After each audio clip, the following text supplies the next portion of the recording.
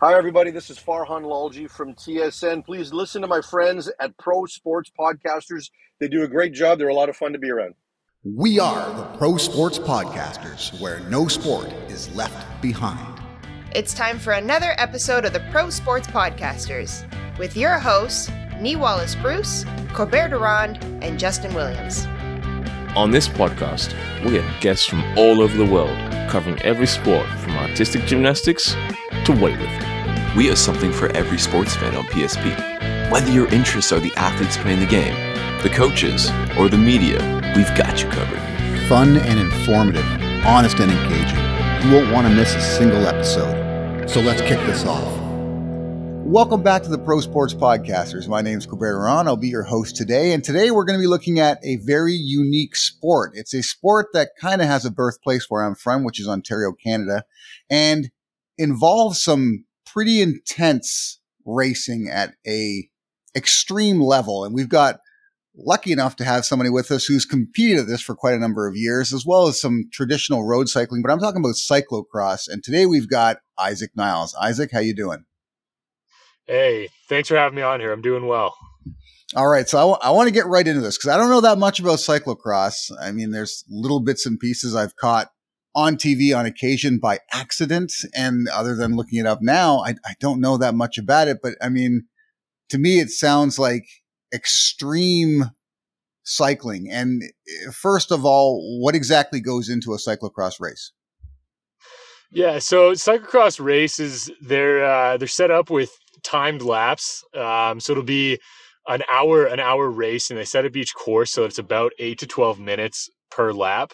And so at the start of each race, you actually have no idea how many laps you're doing. They average the first 3 laps of the course, and then 3 laps in, you'll get a lap countdown board on it, and it's mass start. So it'll be 20, 30, 40, 50, 100 guys all starting at once. We're all on road bikes with knobby-ish looking tires, and it's 8 wide, and it's from the get-go, it's 100% all the for the whole hour that you're racing. Okay, so are you basically talking about like gravel bikes? Is that the idea? Am I right about that? Yeah, so like gravel bikes have morphed from cyclocross bikes. Cyclocross bikes were sort of the incarnation of the gravel bike. The fit of a gravel bike is a little bit different. It has a little more upright seating position. It has hooks and stuff and areas that you can mount more bags on your bike that you won't get on a cyclocross bike. But from like my race bikes, it was 2 bolts for a bottle cage, but we never raced with a bottle, and enough tire clearance for going through the mud and stuff. But they were pretty bare bones bikes. But a gravel bike is a really good comparison to it. Okay, so companies don't specifically make cyclocross bikes, right? You're kind of like modifying your own bike. They do. Nowadays they do make specific cyclocross bikes. A lot of times what the companies will do is they'll have their road bike, and then they'll have a modified version of the road bike with a little more tire clearance, a little higher bottom bracket for some of the obstacles on the races and whatnot, for a bike that's a little more dedicated to cyclocross racing. That being said, you can make a cyclocross bike look like a road bike, and pretty much nobody's going to be none the wiser if you don't have a keen eye for what you're looking for on a cross bike. Okay, so you've raced with a number of teams. Are you sponsored by a particular bike manufacturer or no? No, so all of my sponsorships came through the teams that we were riding. I did have a few personal sponsors of my own, but a lot of times the teams didn't like you carrying personal sponsors through if they conflicted with some of their title sponsors. And so through a lot of it, riders will have, certain sponsorships that they've acquired through their years of racing through their networks. And then, but the major ones like bikes, helmets, shoes, those types of things will always be through the team.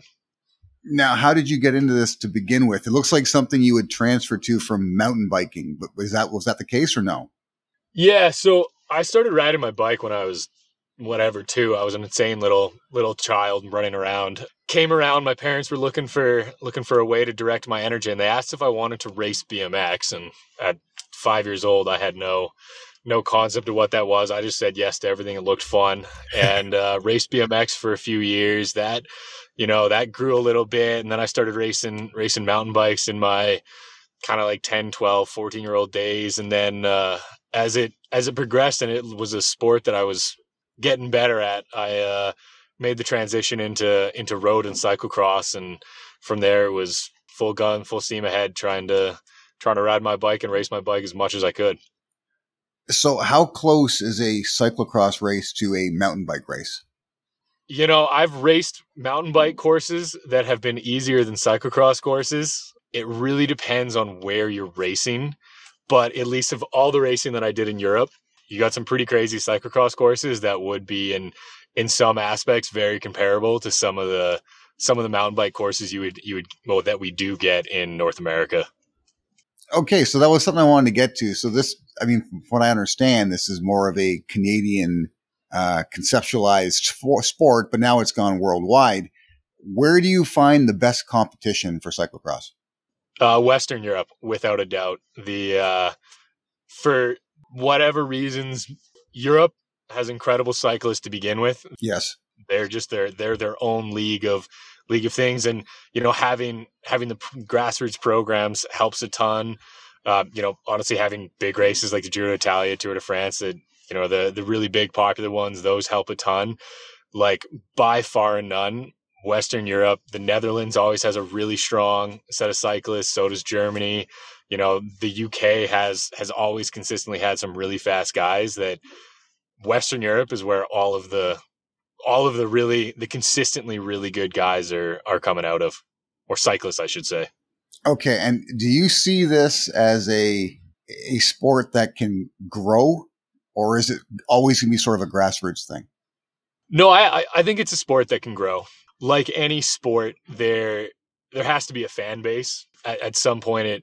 As sports grow, it's, you know, a bunch of people that just really love doing something, and then it turns into a community thing, and then it, you know, at some point when sports get big enough, there has to be the money behind it, and the fans play into that a lot. From my time racing in North America, there's not a fan base like there is in Europe. Mm-hmm. Now, from when I first started racing and started racing nationally and also racing down in the States, you know, 10 years ago, there wasn't nearly as many fans there. And I did my first world championships when I was 17, and there was a crowd for sure, but it wasn't the type of crowd that would draw at a world that any type of world championship should draw. I would, you know, expect it to be 10 times bigger. But then when I was racing over in Belgium, and it was a kind of their equivalent of a national level race. They have a few different levels, but this is what would be considered kind of like a regional to national level race. Okay. And it was, you know, a square city block, and there was 50,000 spectators. It was standing room only. Like, the whole place was jam packed. Like, it was insane. And this was just like a decent level race, but it wasn't anything that was on the world championship scale. And so with cycling, at least, it really, I think, as North America becomes a little more open to their bike, and as more and more people get to bikes, and as cities grow into you know, getting their bike path networks and whatnot, it's, you know, a sport people that, you know, they become open to, they become into, you know, their children's, they know somebody, they have family friends that do it, whatever. And you get a fan base that, you know, slowly grows. And as the support grows, you know, you get really fast people coming out of it. Yeah, that's something I would say that you've seen a lot of development, like on a city level, especially, where cities now are converting all the major streets to having bike lanes, that a greener form of transportation to and from work, choosing a bike, is a significant step in that path. More and more people are getting into cycling to begin with, at least here in Canada, from my experience, and the knowledge around cycling has increased. So as that continues to be the case and grow, you got to see that cycling in general as a sport should probably continue to grow here as well. Have you seen cycling, not just cyclocross, but just even road cycling, or even like sprint cycling? Do you see the effects, the growth of that in Canada? So far, I do. And being Calgary based, we had a national cycling center based out of the Olympic Oval for a number of years. That's since closed down, but that was a really good program that built a lot of good cyclists and a community around that. And, you know, with downtown Calgary has instituted all their bike lanes and people riding to work. And even with the last 2 years of shutdown, people were looking for things to do, and a lot of people turned towards riding bikes. And from a recreational standpoint, it's gone absolutely crazy. And this is entirely anecdotal for me, but when I go out and ride, I see way more people out on bike paths on Sunday afternoon when I'm coming back from riding or whatever. There's the crowds are there on bikes, and as the recreation increases, the support behind it, the fan base behind it, and it just grows like anything. And it's funny. It's my wife had been looking for something to do to stay in shape that was a little less impactful for quite some time. And just before the pandemic hit, she discovered Zwift. Do you know Zwift? Yep, I've Zwifted before. Okay. So she actually does it with a spin bike. She uses a spin bike at home for Zwifting, but I found that since she kind of adopted that as her exercise, now she's got the urge to actually get out in the summer and bike for real. But I think Zwift has also, and applications like that, contributed to people wanting to bike because it's something you could have done during the pandemic. I know a lot of people who are professional bikers trained with Zwift. Did you do that? Yeah, there was a period of time I was training during the winters on Zwift. Okay. And did that contribute to you improving, or did you find it just to be an exercise? Both. With cycling, like, one of the things that I love about riding my bike is there's the freedom of being able to go places. You go for a walk in the evening and you might do a few kilometers around the neighborhood, but if you go out for a ride, you can easily cover 40, 50, 60, 100 kilometers, whatever. And there's the freedom, there's the versatility of the terrain that you go through, and just being outdoors. And so it's always tough being stuck inside during the winters training. And Zwift was a really good Band-Aid for being stuck inside during the winter months, going, hitting your head against the wall, trying to ride on a trainer. And with Zwift, you got some social aspect because you can ride with your friends, you can ride with whoever, you can go explore the virtual world, and you could upload your workouts to Zwift, and it was like your own little mini coach that told you when to stop, when to go, how hard you're going, and everything that you really needed. And so it was a combination of both for me. Really, it was a training tool. I found myself getting faster, but it was also keeping myself sane from just staring at a white wall while riding my bike. Yeah, understandably so. I was wondering because I've talked to race car drivers, for instance, and they have access to simulators, and some would say that a simulator is a great sort of training tool and learning tool, while others would say it just doesn't do anything for them because it doesn't compare to being behind the wheel. If that's the kind of feeling that you get in comparison to being on a application like Zwift or Trainer Road or something like that versus actually being out on the actual bike. Yeah, I'm painfully traditional in that sense. I found when I was training, I got the biggest results from training. I saw the most increases from just training outside. With cycling's kind of a unique sport when you're trying to train inside because the dynamics on a trainer are different than the dynamics riding outside. And like when you're outside, you can move your bike side to side. Your body position can shift a lot more. Mm-hmm. Whereas when you're on a trainer, your bike is fixed there, and you can't move your bike at all or as naturally as you'd be able to on the road. And so for me, and I know some of the athletes that I trained with over the years, we always saw improvements riding inside and on trainers and stuff, but they were never as big when we were stuck inside for however long. Okay. Versus when we went on a training camp down to somewhere sunny, and you'd see the same 2-week period or same 1 month period, you'd see bigger jumps. And that's purely my experience. I do know other athletes that, exclusively trained on Zwift over the winter, and it worked really well. I think, when it comes down to it, you use the tool that works best for you, or the tool that you have at your disposal. Are you ready to stay fit this winter? Get off the couch with Kettlebell Kickboxing Canada. Sign up now to their mobility and movement program. Use the code PSP15 to get 15% off the one-time purchase of the program. Then it's yours forever.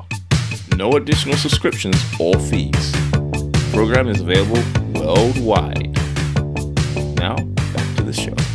Okay, so speaking of tools, let's talk about the equipment itself. If somebody wanted to get into whether it be road racing or cyclocross, what's the investment look like for a beginner that wants to start competing at it? You could get yourself into a really good entry-level road bike for around the $2,000 to $3,000 mark. It is a pretty high initial investment. Yeah. And over the last 2 years, the price of bikes has gone just insane on the used market and on the new market. Mm-hmm. But from what I've seen on the new market right now, you could get yourself a really good entry level road bike that'll do the job for, the $2,000 to $3,000 mark. And, through my days, I had the really nice and the crazy expensive bikes. But really, when it comes down to it, like a really good solid road bike will get the job done. Okay, so when you say Saul, you're talking about the frame, correct? Yeah. Like Saul, you want like a good frame that comes off of, and the fit super important, and no company, even though they have their I'm gonna call it standard sizing, every bike fits a little different.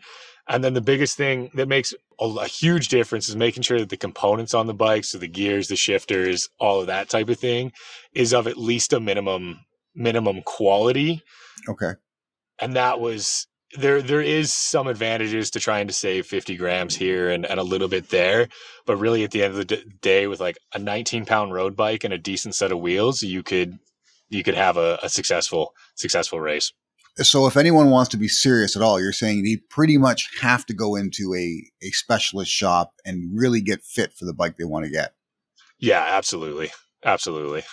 Okay, and then you said you've rode some pretty significantly expensive bikes. How often do you have breakdowns? Not a lot, actually. From racing in road and cross, there was only a few times I crashed myself. Like I crashed myself out, broke my bike, that type of thing. But the bikes that I was racing, they could handle a ton of impact. And there's times I crashed and I fully expected to be walking back, and my bike came out of it a few scratches and survived. On the mountain bike side, the bikes take a little bit more of a beating, and when you're going through some of the technical features in mountain biking, you may not have a bad crash, but you hit something that just tweaks your derailleur a little bit or takes out a brake lever, something like that, that you don't really get in road. Now cross is kind of a weird middle ground for that, because sometimes you get really fast, smooth courses that don't have a lot of technical features, and on the flip side, you get courses that are almost a mountain bike course and they have features that are very comparable. And that's where, if you could have a minimal crash, but ends up breaking your bike. But I've never broken a bike from riding it. Yeah. So generally the quality of the technology and the quality of the materials now at least a decent level are very reliable at this point. Absolutely. Yep. Yeah. Someone buys a half decent bike, they should know that from general use, chances are they're not going to have to deal with much.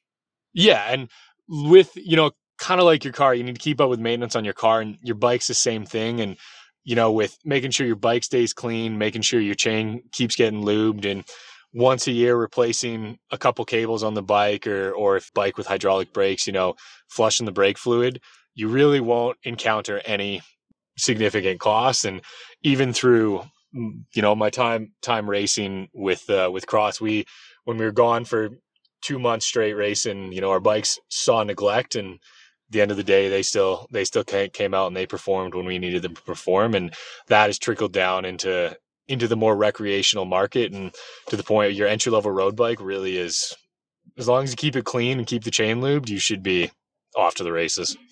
Okay. And then if somebody does want to get into racing, is there a sort of tiered system of how you get to the top level, or is there open races anyone can just enter? How does that happen?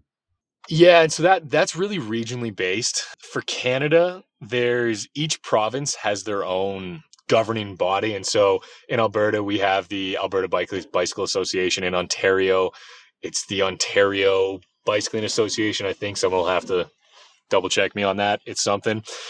But for Alberta, we have our local races. Anybody can sign up for your local races. You'll have a few different categories. And so for someone that wants to get into racing, go to your local race. There's bike clubs out there, and they'll support for the younger kids. I know if you join your bike club, they'll pay for the race fees for younger kids, and race fees aren't terribly expensive in the more local races. And once you get to a point where you're consistently placing, top 15, top 10 in your local races, really good time to start looking at national races. And in Canada, we have the Canada Cup Series, and those are predominantly for mountain biking. There's a few road races in Canada that have a more national feel to them. And then for cyclocross, they have all of the local races plus cyclocross nationals. And so for me, I just started racing in Alberta, started racing locally. And then I went to a couple nationals, had some decent results. And then from there it was onto the national team, went to Canada Summer Games, started racing down in the States. It was, every time you get to the top 15%, I would say top quarter in whatever region or level you're racing at, then it's a really good time to start looking at jumping up to the next level. Okay. And is there considered to be a top level organization that's worldwide, or is there a number one governing body for this? Yeah, so the number one governing body is the UCI. It's the Union Ciclisme International something. They're based out of Switzerland. They're the international governing body for all racing at a particular level.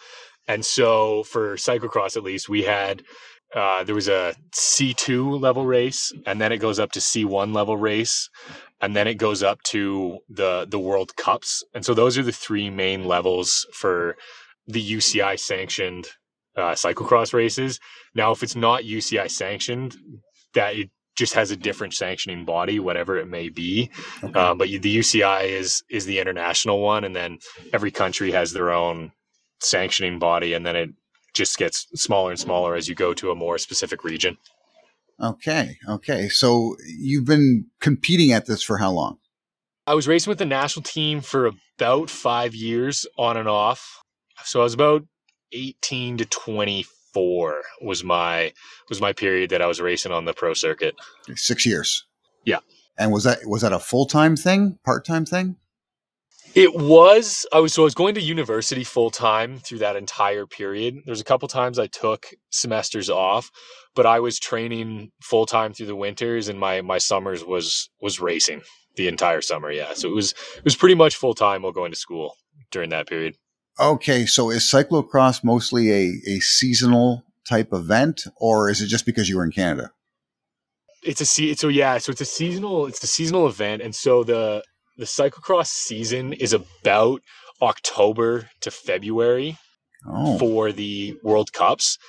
And so what I ended up doing was cyclocross races in Canada sort of kick off locally, regionally in mid-September. And so I would race my September in and around Canada, October till whenever World Championships rolled around would be chasing World Cups, chasing C1s and C2 races. And then I'd have a few weeks in the spring. That was my off period. And then I would go into racing the road season, which you would usually start in about March. And so I'd race March to August road. Okay. So that's a pretty full year. Yeah, it was busy. A lot of plane rides. And does the World Cup move constantly? Yeah. So I don't remember the exact number of World Cups. It changes every year. The States has 3 World Cups right now. There's one in Iowa, one in Wisconsin, and one in Arkansas. And then they have in Europe, there was all over Western Europe. There was World Cups. And so one of my favorite World Cups was the Zolder World Cup that was on the actual F1 track. And so you started down the start straight where all the cars was, and then it bumped off the track in through the trees and stuff, and then went back onto the track. That was one of my favorite races ever, for sure. Yeah, that's got to be pretty awesome. And from what you're telling me, it had a pretty sizable crowd too. Yeah, that one, If my memory serves correct, could be wrong. I think the world championships when I raced at Zolder drew in like 100,000 people, Oh man. something like that. But yeah, it was packed. Like people were parking kilometers out and walking down the road to come watch that race. Okay, so cyclocross is not an Olympic event or anything, but does Canada, from a government level, do they support it at all? They recognize it, and there is support from individuals that are passionate and love racing. And so I had my from when I was on the cyclocross national team, the coaches there, the support staff, all incredible. They all volunteered their time though. Wow. There's not the money behind it that some of the other disciplines of cycling got. Yes. Canada's put a lot of financial support behind their track team, and there's just not that type of support behind the cyclocross thing. And so I think Canada, from the lack of resources that's dedicated towards cyclocross, I think Canada has a decent program, but that's very much because of particular individuals that just want to see people riding their bike and want to see people that are trying to ride their bike succeed. Okay. So yeah, that tends to be the case in a lot of different sports, especially fringe sports in Canada, because of even North America in general, just because of what our primary sports are and how much focus is on them. What is it you're doing now? So now I've retired from cycling. I finished university with an environmental science and geology degree, and I'm working full time in environmental remediation. Oh, okay. So, I mean, I guess your sport kind of goes hand in hand with what you do when it comes right down to it. And where did you graduate? University of Calgary. Okay. Well, congratulations, buddy. Thank you. Yeah, no, I think it was 2021 that I graduated. 2022, 2021, somewhere around there. I was in university for so long that it's all sort of a blur. Now, do you plan on doing anything from the sort of back end now, the administrative side of cyclocross, or are you completely removed from it? I'm still riding my bike, and I'm still semi-training to stay fit and stay comfortable. I have started looking a lot at trying to support more of the local communities, and I've gone on group rides with people, and I still have connections through, other riders that I race, some of the younger racers that I've met through the years, and I've kept in touch with certain parents and stuff. And that, when people shoot me questions about races they should go to, shouldn't go to, things they're considering, what was my experience, where I think, some of the most valuable, where with the limited time or money that you have, where you can make the most impact. And so being more on the back end of it and looking back at my career and seeing what I thought went really well, and areas that I think I should have taken a different approach to, or races that I shouldn't have gone to versus should have. I've tried to pass that knowledge along, and with COVID, racing stopped. I mean, all sports stopped, and yes, and with cycling especially, in Alberta, it seemed like everything ground to a halt, and the races that have come back have been a little less, and so it's been a slow return to it. And so I have a utopian view that I'll be able to give back to the cycling community in a way that I think is productive and helpful to growing it in Alberta and Canada, and hope there's the younger generations that look at it and get to where I was, or get well beyond where I finished my career at. Okay, and then to kind of wrap up here, I just want to ask you, so you competed for 6 years. Now, health and fitness is one of those areas that is constantly evolving. You've got athletes that are sort of setting the bar every single year, resetting it again. How long would you say the typical, say, cyclocross or even road cycling career can be? You could have a successful career for upwards of 10 years. In terms of the toll that cycling takes on your body, it's a fairly low impact sport. And so if you're careful with your training and you avoid burnout, you can have a really productive career. And there's cyclists out there racing at the world tour level, doing the Tour de France, that have had 10 to 15 years of a really successful career. Now the the flip side to that is all it takes is one nasty crash, and that's the end of it. Mm-hmm. And then also you can overtrain and just completely wear yourself out. And that's happened before with individuals. They have periods of time, and they, it's 6, 8, 10 months between races or whatever. They're changing their focus a little bit, and they have a big training block and end up training themselves, overtraining themselves to the point they're slower that year than they were the previous years. And having done it yourself and been on teams, national teams, is cycling more of an individual sport when it comes to training, or were you given guidance along the way? I had a coach from when I joined the National Cycling Center in Calgary. I had a coach from about 13 years old until I retired. It is very much a social sport. It is a sport that relies on having individuals around you that, they know more than you, and they're there to make sure that you succeed. And there are athletes that are successful training by themselves, and I wasn't one of them. And kudos to them.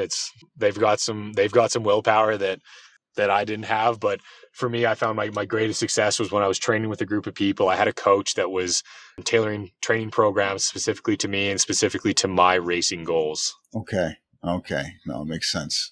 All right. Oh, shit. Great talking to you, Isaac. Yeah, no, it was awesome talking to you as well. Thanks for tuning into the podcast. For even more of your favorite sports content, be sure to visit the website www.prosportspodcasters.com. On our website, you will find our sports blog, full podcast library, access to our YouTube channel, and deals from our affiliate partners. You can also sign up to become a PSP Insider and get exclusive access to our insider tips, sponsor giveaways, and insider newsletter. So don't miss out on the full Pro Sports Podcasters experience, where no sport is left behind.